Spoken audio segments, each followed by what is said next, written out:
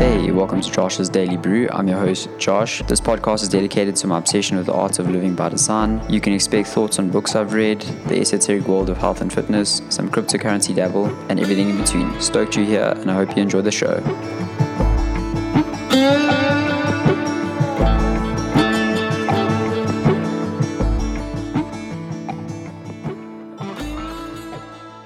Hey, and I hope you've had a lovely weekend. It seems to be getting a shit ton warmer here in Joburg, which I'm absolutely loving. But wherever you are in the world, I really hope you're keeping safe and things are going well. Before I start today's show, I just want to say, if you haven't already, go to my blog, joshneyman.com, sign up for my weekly newsletter, which goes out on Sunday, and it's basically a recap of the week's, posts and blog posts, interviews, whatever. And I always throw in a quote to get you going for the week. So, a lot of people think, I've been doing CrossFit for the past 4 years, and a lot of people, one of the biggest problems I see with CrossFit or with people that exercise on a regular basis is that it basically allows you to think or believe that exercising is now a get out of jail free card for going ham on McDonald's or KFC or eating like shit.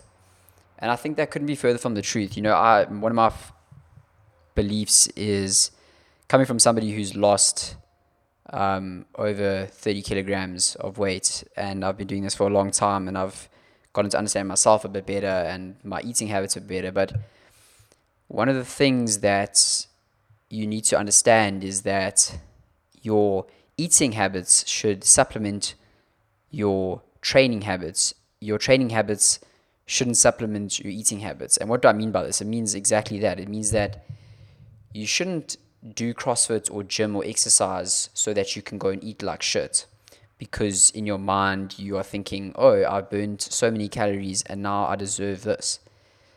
The opposite is often true, and that's why we see people in CrossFit and gyms like Virgin Active in South Africa or wherever you are, where you see people that have been going to the same gym for over 20 years and they have not changed one bit. In fact, some people I've seen, they've put on weight because their eating habits are just so out of control, and they get into this feedback loop where they train more and more, but they're just eating the wrong fuel for what they're doing, and you're never going to lose weight that way, unless you are a godlike feature that can handle carbs and shitty food. Even then, eventually it'll catch up with you. So I think you should focus first and foremost on eating and sleeping right, and then training and building up your training to a point where your training is like something that works in conjunction with what you eat. So if you're eating low carb, for instance, if you have been a high carb eater for years, I'm talking 20, 30 years, and you eat low carb, and then you go and train, I'm here to tell you that it makes fucking sense that you will feel different. You will feel like you have less energy. You will feel like you need your carbs, because you have been doing something a certain way for so long that it's a radical shift in your biology. But I'm also here to tell you that over time, you adapt to a high-fat, low-carb approach. And I'm not saying that is the only way or it's the best way. I'm saying this is what's worked for me as somebody who's been a avid overeater and somebody who's struggled with eating disorders his entire life. So it all depends which boat you're in, I'm not here. I can't tell you how to gain 30 kilograms of mass and muscle and look like a lean, shredded piece of tuna. But I can tell you how to lose weight and do it sustainably.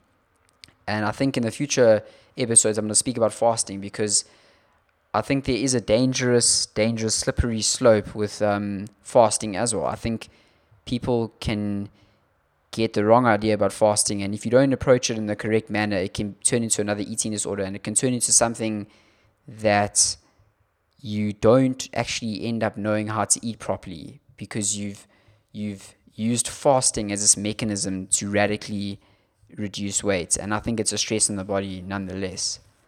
So yeah, just something to think about for this Monday is that your eating should supplement your training. Your training shouldn't supplement your eating.